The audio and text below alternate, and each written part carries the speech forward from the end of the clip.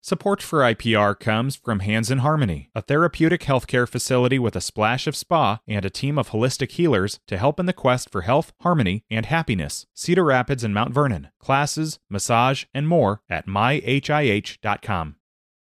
This is the Talk of Iowa Book Club. I'm Charity Nebbe. We've been reading Klara and the Sun by Kazuo Ishiguro. The book was published in 2021, and it's told from the perspective of Klara, an android designed to be an artificial friend, or AF, for a teenager.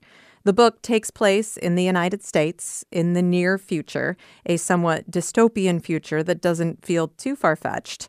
And all of the artificial friends in this story can learn, but Klara is a particularly keen observer of human behavior and emotions. Here's an excerpt from early in the book when Klara is in a store full of AFs waiting for a child to choose her.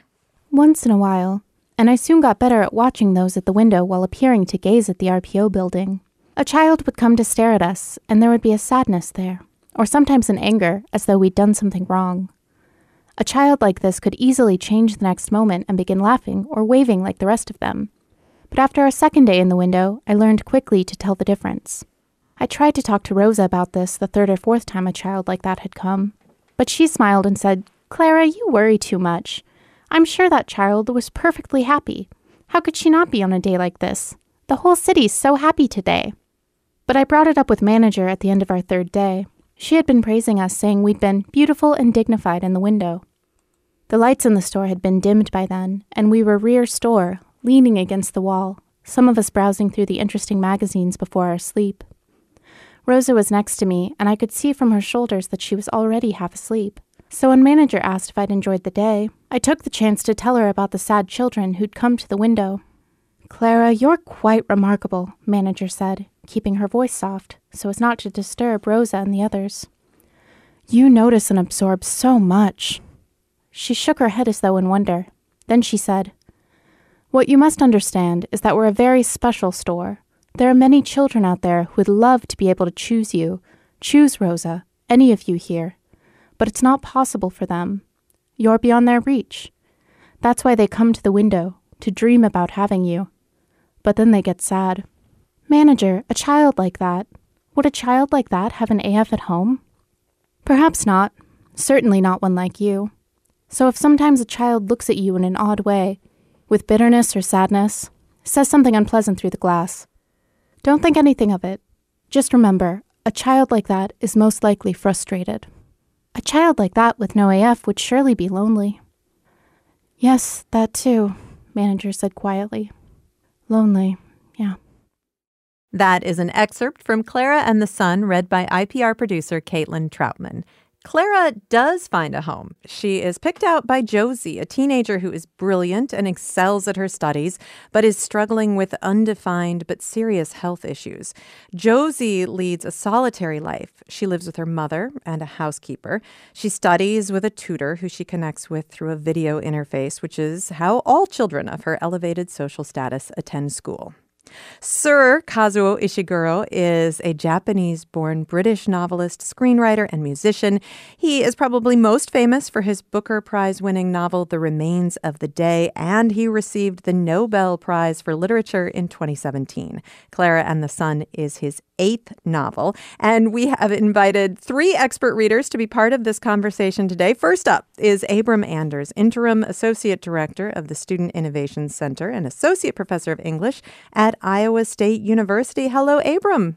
Hello. Thank you for having me. I'm excited to talk about this novel. Well, I'm so glad to have you here. And of course, one of the reasons that we invited you here is because of your recent work with artificial intelligence, and we will dive into that deeply. But this was a reread for you. This was a novel you had already read. So give me your first impressions. What was it that spoke to you about the book?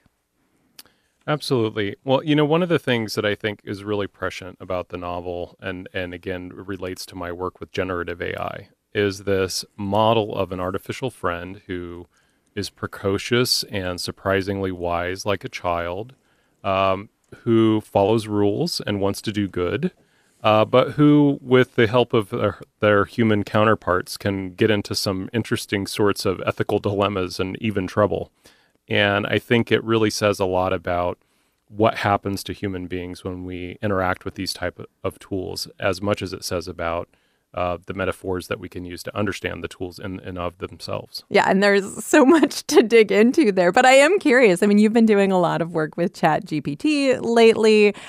In reading this novel again and thinking about this new wave of artificial intelligence that we're interacting with now on a daily basis, how did you relate that to what we're seeing in our real world? Absolutely. Well, I think one of the biggest things that has happened with generative AI is it's been really easy for people to forget that the tools are not actually sentient in the way that Klara is in Klara and the Sun. And I think there's a good reason for that. I think it's because we tend to project our own interests and our own emotions onto these tools and to use these tools as an extension of ourself to explore them.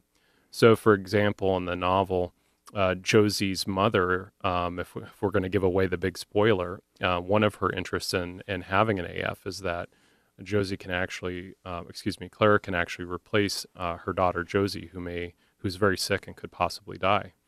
And similarly, the father gets engaged with Klara, and they do an act of vandalism. And even though Klara is very interested in doing the right thing and following rules, with the help and the suggestion of her human counterpart, she finds herself doing this very destructive and kind of superstitious and strange thing.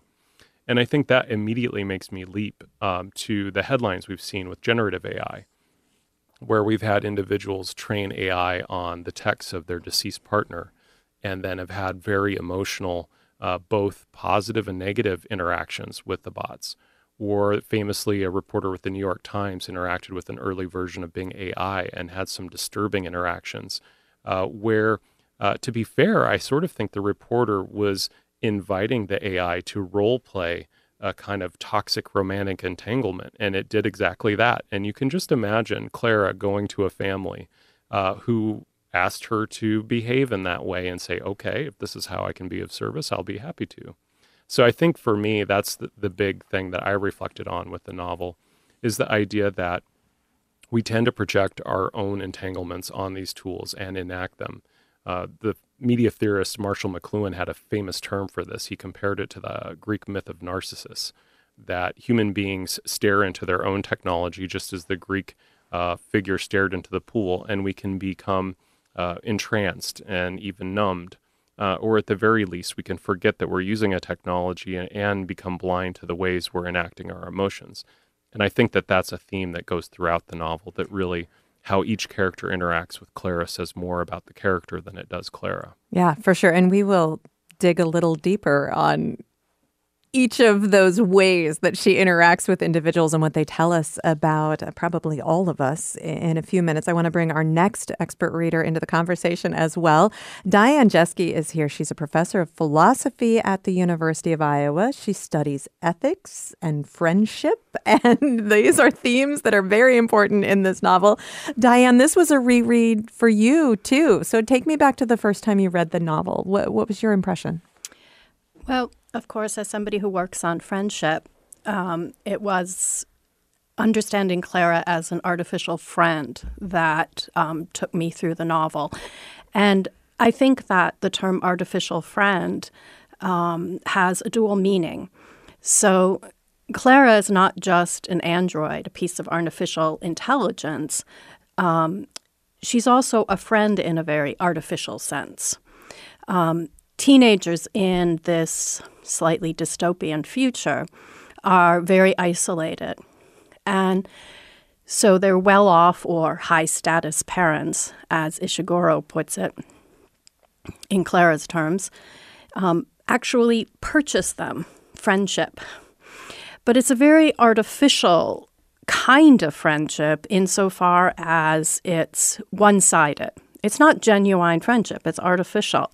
Klara's there to serve Josie's needs. And there's little account taken of Klara's own interests, her own needs. As was just said, Klara is sentient. She has an inner life.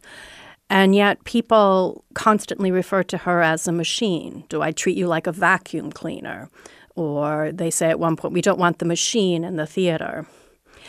And so her needs are completely subordinated to that of Josie.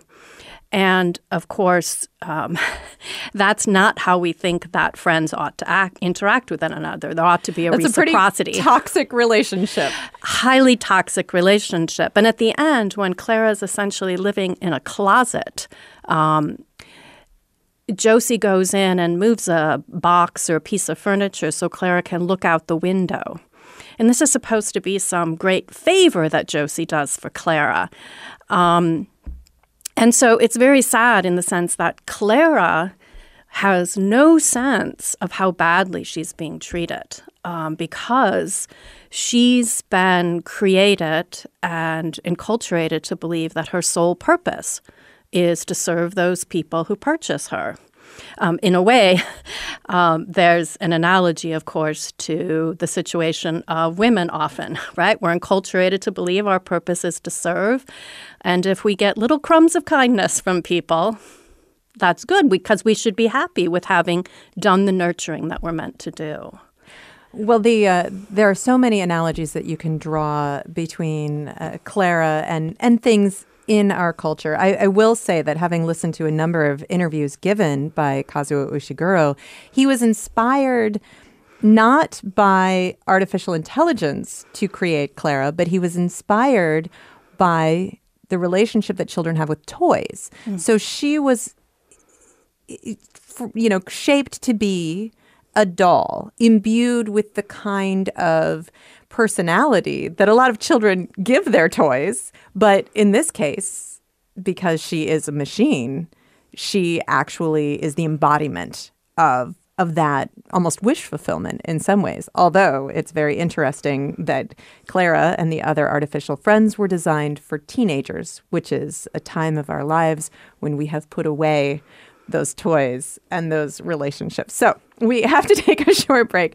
We are going to talk more about Klara and the Sun in just a moment. Klara and the Sun by Kazuo Ishiguro.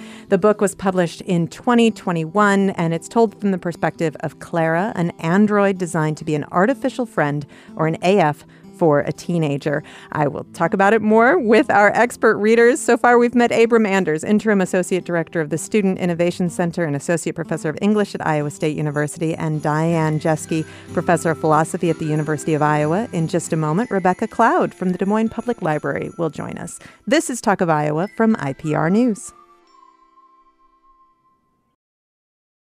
Support for IPR comes from Hands in Harmony, a therapeutic healthcare facility with a splash of spa and a team of holistic healers to help in the quest for health, harmony, and happiness. Cedar Rapids and Mount Vernon. Classes, massage, and more at myhih.com. Hi, it's Terry Gross, the host of Fresh Air. We bring you in-depth, long-form interviews with actors, directors, musicians, authors, journalists, and more. Listen to our Peabody Award-winning Fresh Air podcast from WHYY and NPR. This is the Talk of Iowa Book Club. I'm Charity Nebbe. We have been reading Klara and the Sun by Sir Kazuo Ishiguro, winner of the Nobel Prize for Literature. The book was published in 2021. It's told from the perspective of Klara, an android designed to be an artificial friend for a teenager. Klara goes to live with Josie, a very bright but lonely child who excels at her studies, but also suffers from some various serious health issues that are potentially life-threatening. The book takes place in the United States in a dystopian near future. And with me to talk about the book are our three expert readers today. Diane Jeske is a professor of philosophy at the University of Iowa. Abram Anders is interim associate director of the Student Innovation Center and associate professor of English at Iowa State University. And our third expert reader is Rebecca Cloud, an adult services librarian at the Des Moines Public Library. Rebecca, welcome. Hi. Wonderful to have you here. And Rebecca, this was the first time you read the novel. Thank you for reading it for us. Tell me what your impressions are. So during my reading, I was definitely reading it from, as you call it, an expert reader sort of lens. I was really focusing on my own reader experience during the book and essentially how I would turn it into a book club at the library. And I was blown away. I've read some of his other books. I read Remains of the Day and Never Let Me Go, but somehow I missed this one. And I was just blown away by how multi-layered it was. Like, you could have knocked me over with a feather. The discussions of consciousness, what is being, who deserves to have emotions and desires and faith, even, as Klara sort of has her own, not quite religion, but, a higher power of right. the sun. She believes that the sun is a deity. Yeah. And kind of how she structures her own practice, which begs the question of, I think, all of humanity. What is meaning? What are these higher things? Is there something outside of us? And then the other thing that really came clear to me, and Diane and Abram kind of touched on this, is kind of the class issue. So Klara, and in some ways Rick, are... And we haven't mentioned Rick. Rick is Josie's best friend. He is a neighbor, and he is not of the same social class. Yeah, and he's also treated pretty poorly by Josie and her family. Klara is essentially a tool. Her emotions and being are really seen as tools for Josie's mother to use, regardless of how Klara feels. And she definitely is really sentient. Like, when I read the book, she felt very, very real in a lot of ways that, like, when you read some other books that from the point of view of AI, it feels very robotic. Right. But you really, as a reader, you come to love Klara and have a lot of compassion for her, don't you? Absolutely. I mean, you feel so bad for her in that, I think they called it the interaction meeting, where Klara's in the room and these other boys are like, let's toss her across the room. And Josie is just like, no, oh, well. But Rick steps in. And in that moment, I felt like Rick, sort of subconsciously being like 14 or 15, really understood that both he and Klara were almost on the same level. Yeah. And I want to paint this picture of this interaction meeting a little bit, because this book was written before the pandemic. Ishiguro said he turned in his final draft in December of 2019. But of course, it came out in 2021, and it feels, very much like a pandemic novel. All of these students are learning online. And Diane, I know you teach a lot of students who spend a lot of time learning online. How did that feel to you to read about these students learning in isolation? Well, I think that he captured very well what many of us who interact with students now are seeing, and that is the lack of socialization, not knowing how to interact with other people.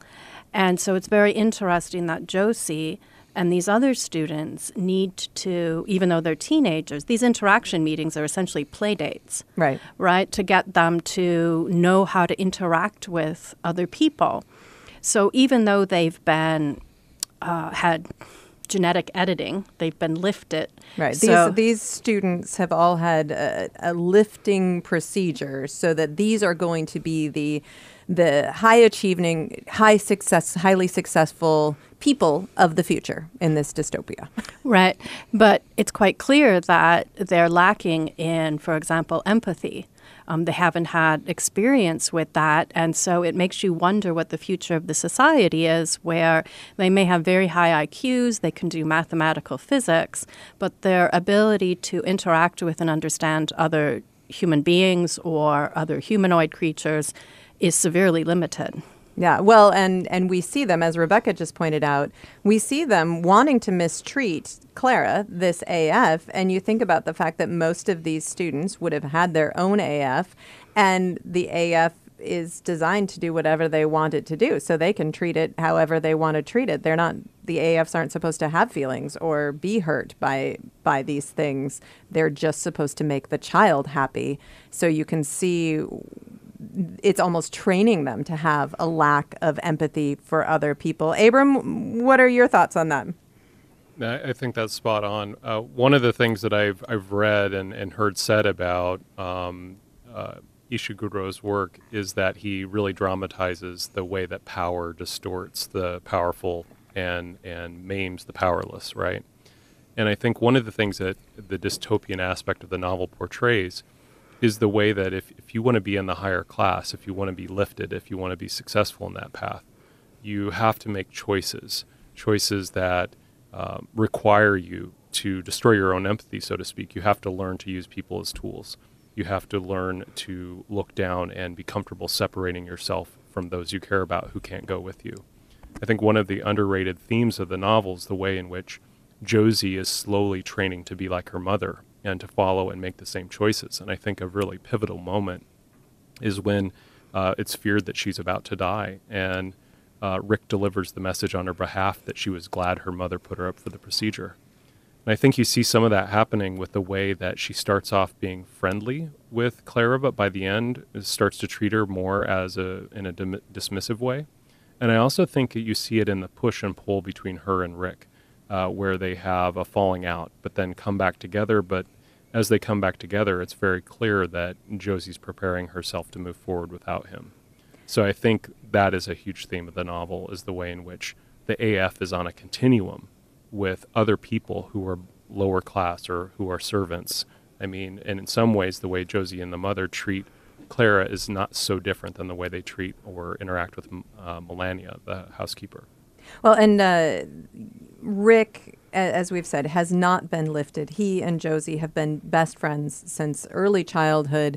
They have these plans that they will be together forever. So it's a romance, but it's not a particularly romantic relationship the way that we see it play out. But they have this idea that they'll be together forever, and we see Josie letting go of that idea and Rick letting go of that idea. And in that interaction that you brought up, Rebecca, Rick confides in Klara, and he talks about how Josie changes when she is part of these interactions. And then, of course, we see that happen.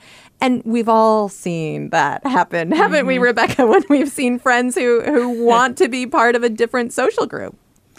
Yeah, definitely. And kind of hearing both Abram and Diane talk, it really made me think about the emotional labor of, both Josie and Rick.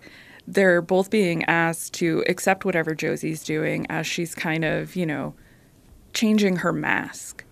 And, when she's done, they are supposed to just come back and be like, oh, yes, Josie, oh, my gosh, let's hear about what's going on with you. Whereas there is no reciprocation there. Yeah, so, and that comes back, Diane, to what you were saying about reciprocity in this friendship and so-called friendship, this artificial friendship between Klara and Josie. And we were talking earlier about how Ishiguro was inspired by children's toys and actually children's picture books to create Klara, this living doll that would fulfill these emotional needs for a child. That made you think about your own stuffed animals when you were little? Yeah, it actually did, because when you said that, it struck a chord with me and really emphasized how lacking in empathy these young people are. Because, of course, when we're young, we anthropomorphize our toys. I would play school with my Winnie the Pooh and my Babar the elephant, and they'd sit there. And actually, I still have most of my stuffed animals, because that anthropomorphizing is so strong. When I look at them, I really can't, of course, rationally I know they're not sentient, but I've, throughout my childhood, projected so much onto them that I can't look at them and not feel like, oh my gosh, I can't throw you out. That would be horrible to do. But they have no problem doing it with somebody who is clearly sentient, Klara, which I think speaks to a very different kind of socialization. Yes. Well, and an expectation for Klara. And there's a moment where, Klara gets stuck in a closet. She just, sits neglected for years. But there is a moment where the mother sort of stands up for Klara, because the father in this novel, who doesn't live with the family, they're divorced and he lives somewhere else, he wants to take Klara and dissect her and study her, and because he's very threatened by artificial intelligence. But the mother says, no, Klara deserves her slow fade. But this slow fade is horrible. It's just awful. She's just forgotten and abandoned and basically left in a junkyard to sit and pick through her thoughts. One of the things about Klara, she studies. Yeah, she doesn't seem very upset about it. She obviously was built for this. So it feels awful to us. It doesn't seem to feel awful to Klara. I should make that clear. But the question, Klara observes people. She's always trying to understand people's emotions and what makes people who they are and their identities and all of this. I'm curious, Rebecca, do you feel like Klara can feel empathy? Is she actually empathizing? I definitely do, based on, her sort of intuitiveness about like, Mr. Paul is sad or Mr. Paul is uncomfortable. She's definitely understanding what's happening. And while she really only displays one emotion, which, we could definitely argue is based on her sort of machine socialization, but I think it becomes really clear when she goes up to the barn and is talking to the son that she has a great deal of empathy for Josie and her family and her mom, even when she's like, yes, Mr. Capaldi, I will become a Josie AF clone. Well, and we'll talk more about that possibility in a moment as well. But Klara does, as we mentioned, she believes the son is a deity, and she asks the son to take care of Josie, and she goes through this process that's a very, it's like a sort of worship, a kind of sacrifice that she believes the son will respond and help her. What do you think, Abram? Do you think Klara can actually feel empathy? Is that true empathy? Yeah, practically speaking, I take a pretty functionalist view of these kinds of things. If it, it looks like empathy, it has consequences like empathy, it's empathy. And one of the things that I think is most interesting is that you can observe and how others react to her. Well, one of the most fascinating things about the novel for me is that Rick goes along with her and carries her into the barn so she can have her little, artificial AI religious experience with the son where she's bargaining for the life of Josie.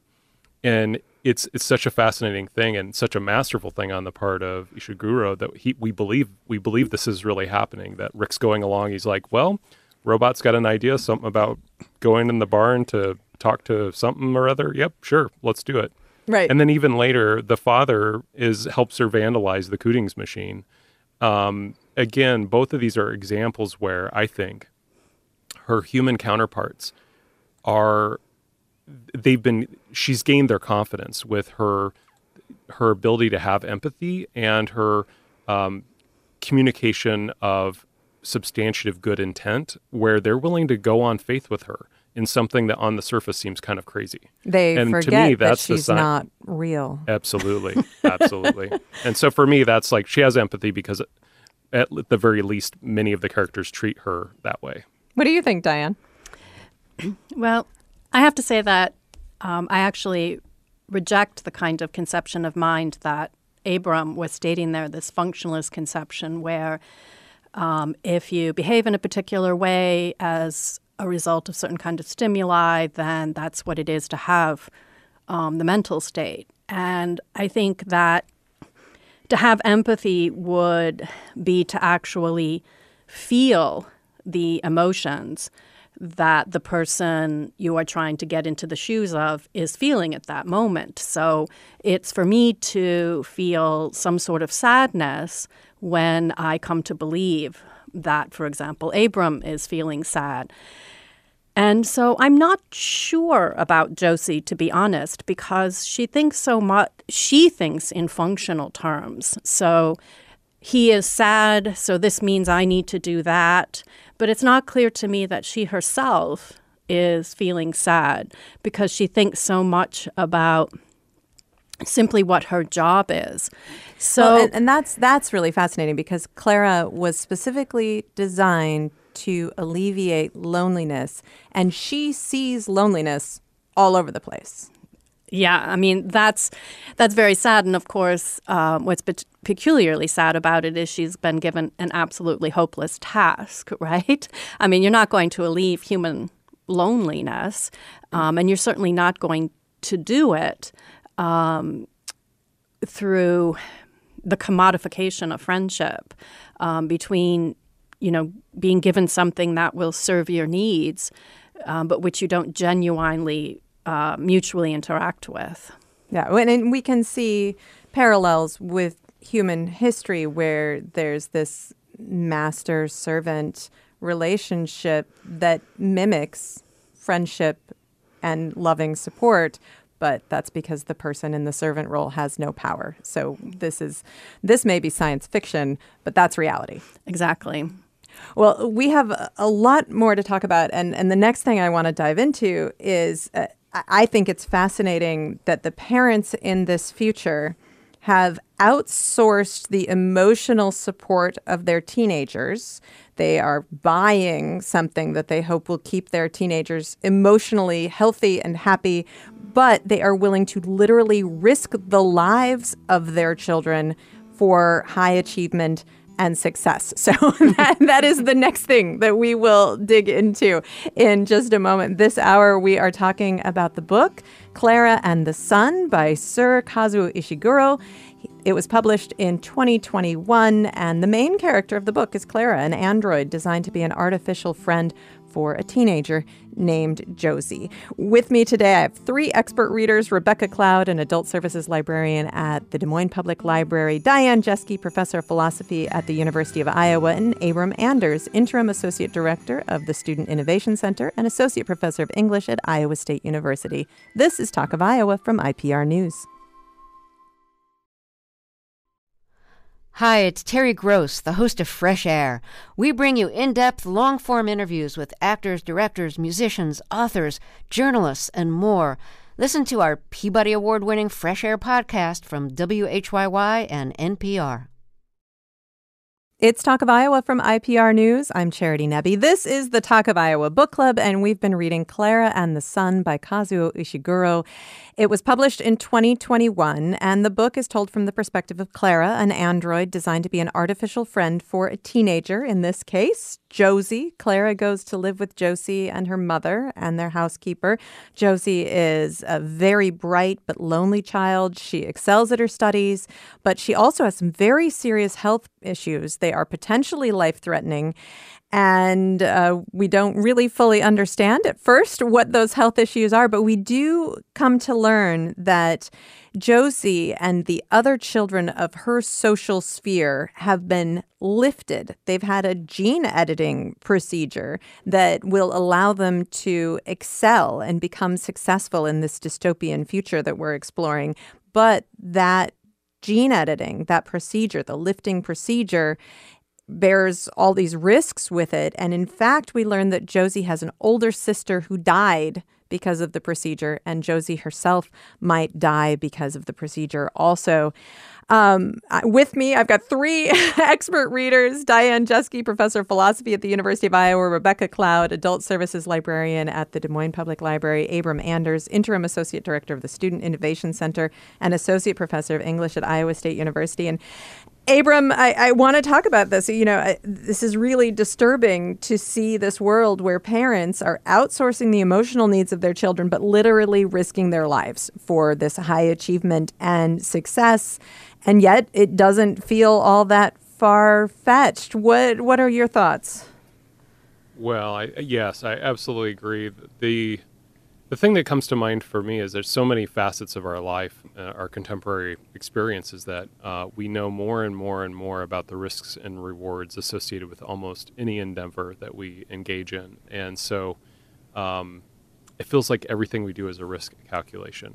We know that there's pressure within the educational system to excel at each level in order to get to a higher level. And we know we have these interventions we can do and these buttons we can push, but every choice is somehow also carrying with it the shadow of a negative a consequence or outcome. So I think one of the things that's relatable about it, especially emerging from the pandemic, you know, one of the big choices we all faced in the education system was moving things online to protect people's physical health, even though we knew that it was going to have this potentially and demonstrably negative impact on the learning experiences of our students. So I think that's an aspect that very much rings true, that we live in a complex, volatile world, and those kinds of risks are inherent in almost every activity worth doing. Yeah, and not even just from an educator's perspective of trying to decide whether or not you had to take things online. Every single parent had to make that decision for their own child as well, not at the college level, but, you know, those of us with kids in K through 12 schools, there came a time where we had to decide, do we send our kids back to school physically or do we keep them at home online? And boy, that was not an easy moment. Rebecca, what are your thoughts about this parenting rubric that Josie's mother is, fulfilling? What it really brought to mind for me was those conversations of a parent trying to live through their child. And of course, we don't know exactly what Josie's mother was thinking, but the way it felt to me as when I was reading it is that Josie's mother so wants to live through her kids to be these high-achieving, high-powered people that she's willing to risk their health and, then sort of try to make them better than her by giving them an AF to make them more empathetic in a world that is full of loneliness, which of course raises questions of the ethics of loneliness and how one deals with it. But I don't know, it's kind of a sad thing on both sides of her parents. Yeah. It is a sad, sad thing. Diane? I think it's really telling that and I see this a lot when I talk to my students about what constitutes a good life. What is it for us to be well off? And they don't really think that much except in instrumental terms about, I need to get this education so I can get this job, so I can get this salary, so I can, pay this mortgage, so, I can have this title or I can do that. And in this society, that's taken to the extreme. There's no sense, for example, when AI is being phased in and now there's all these people who are post-employment. The human cost of aiming for this kind of efficiency just doesn't seem to matter.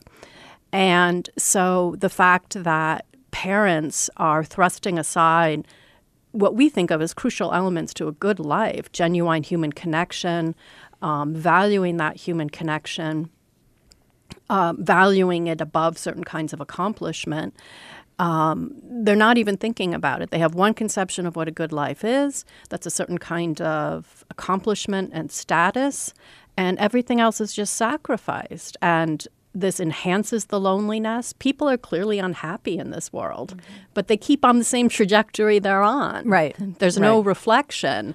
There's no philosophy. Well, and you talk about people who are post-employment. I mean, we do see the people who are threatened by Klara. Henry, the father, seems to be threatened by Klara, and he's post-employment. He had a good job. He had so-called good future, but he was downsized, but then it sounds like he also made a choice to no longer participate in the structure of this society. And then we also see Melania, who is that's the housekeeper, and she's, I think, very threatened by Klara. And you can see why. It seems like Klara could probably run a vacuum cleaner and maybe do a little cooking. Abram? Yeah, the thing that strikes me about the novel that also echoes our current era is that, these choices are not hypotheticals. The fact that Rick missed out on his rung in one sense means that he gets to reject, this dystopian environment where he's driven to succeed and somehow compete with lifted people. But on the other hand, it practically means that he's shunted into a sidetrack where his horizons are effectively limited. Yes, he doesn't have to participate in that rat race anymore, but he loses out on Josie as a potential partner. He loses out on a career and a future in which he can really achieve his highest in terms of his scientific and engineering abilities. And again, with the father, practically means his choice. Somehow now he's a radical anarchist and he's, engaging in potentially risky political behavior. So I think one of the things that it portrays well is the fact that these are not just choices that are based on personal values, but they're actually a part of a system where choosing certain personal values can come at a great personal cost. And I want to move on to a different topic because I don't want to run out of time to talk about this. But let's talk about death because, Josie's older sister has died. Josie may die. And, this is a big spoiler, but it's such an incredibly important part of the novel that we have to talk about it. So Josie's mother knows that Josie may die. She's already gone through this loss of another child. And she has this idea because Klara is such a close observer of Josie. Klara can imitate Josie's walk. Klara can imitate Josie's voice. She can act just like Josie. So the mother has already taken steps to start creating a new machine that would basically be implanted in a physical replica of her daughter that would continue to, quote, live this life of Josie, or at least, in that suspended development. And Rebecca, that made me think we're so uncomfortable with the idea of death in our society. That feels like the ultimate denial, like the ultimate of it's okay if my daughter dies. I can have a different daughter that'll be just fine. Definitely. It's so unfortunate that we are so weird about death. Like people think, look, I'm never going to die, which is not true. And with Josie's mom, I think she's, of course, ignoring the fact in a lot of ways that Josie may very well die, but she's also trying to fix her grief in a weird way, kind of like, when people have a loved one who has a long terminal illness, they're kind of grieving before the death a lot of the time. And so I think she's trying to preemptively do that. And I think it's really interesting, her approach is to, let's stay out of the house. Let's have this suit made, I suppose, for lack of a better term, for Klara to wear to imitate Josie. Whereas Josie's father is like, well, I want to spend time with her. I don't want to have to, be in this room with her. And then it might be jumping ahead a little bit, but it also brought questions up for me about the right to have a dignified death. Because I don't know how dignified it would be for Josie to have to live on as an AF and then, of course, when Klara is in the yard, discarded. Right. It's Diana, I'd love to hear your thoughts. Obviously it's unethical what Chrissy, the mother, is pursuing, but she's also feeling incredible guilt because she's the one that made this decision to lift Josie and risk her life. Right. She, from her perspective, faced a very tragic choice because she's been enculturated to believe that a certain kind of success is what defines the worth of your life. So she thinks it's a risk worth taking because otherwise Josie's going to live an essentially worthless life. But I think that the thought that they could train Klara to act sufficiently like Josie, to walk like her, to talk like her, really emphasizes the lack of empathy in this society. Because as long as the surface, the appearance, all seems to match, then we're good to go. It's really missing what's inside, what's driving that outward appearance. At one point, Klara says something to the effect, I think it's Klara who says that within Josie there's rooms upon rooms upon rooms. And the thought that she could possibly, have explored all of those rooms and really continue her, it is so outlandish. Right. But I also thought that what really struck me about the end of the novel, where Klara is sitting in this junkyard for her slow fade, it really struck me as an apt analogy for the way that we treat our elderly. Mm-hmm. When productivity ceases, we move them to care centers, to retirement communities, and they have their slow fade. And Klara says, I'm just putting my memories in order, right? When people accuse elderly people of just living in the past, well, we've sort of given them no more role to play in society. And so we all get our slow fade somewhere. That's interesting. Abram, What do you want to add to that? Yeah, I think one of the aspects of that whole scenario that was, I thought, a very disturbing shadow that doesn't quite emerge is, what if the mother had carried through that plan? What if Klara had in fact assumed the appearance of Josie and was acting as her? And what happens a year down the road, 2 years down the road, 3 years down the road? How long is it before the mother gets tired of having a perpetual 14 or 15-year-old or whatever the age would be? And then is there a morning or a day where she decided to flip the switch off on this artificial daughter? And for me, that's a cautionary aspect of the novel that says we should be wary of the ways in which we try to enact our desires through the means of artificial intelligence and artificial friends, because it may start innocently enough, trying to grieve, trying to hold on to a loved one, and it could lead us somewhere very uncomfortable. We only have a couple minutes left, but Klara is constantly trying to figure out what makes Josie Josie. And in the end, she comes to believe that it was Josie's relationships that make Josie Josie. The love that other people carry for her in their hearts is what makes Josie Josie. And I felt like that was a good way for Klara to make sense of it. It doesn't make sense to me. That's not where I think my identity lies. And I found that to be such a fascinating way to end, because we keep exploring these ideas of identity, and we did not come to the answer, Diane. No, I actually found that understanding quite disturbing. And it goes back to this idea that Klara can only think in terms of her function. And I mean, it's a way, again, that for many years women were enculturated and still are sometimes, that your meaning lies in what you can do for other people and how they view you, which is not a good way to build up self-esteem. Because, okay, so you're in a relationship, maybe a romantic one. When that ends, there goes your self-esteem. Right. So I found that a very disturbing take on identity. But I was relieved that an AI couldn't figure out our whole identity and completely understand humanity. I was good with that, with that part of it. We only have about a minute left. I would love, Rebecca, why would you tell someone to read this book? Why should somebody read it?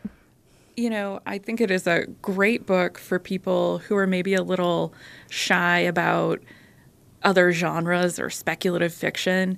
So it's definitely something I would recommend to them, to a reader. And I would probably give it to someone who is looking for like a deep emotional connection to a title. And of course, that's easier said than done when you're talking with a reader. Not exactly easy to describe. Right. Abram, why would you recommend somebody read it?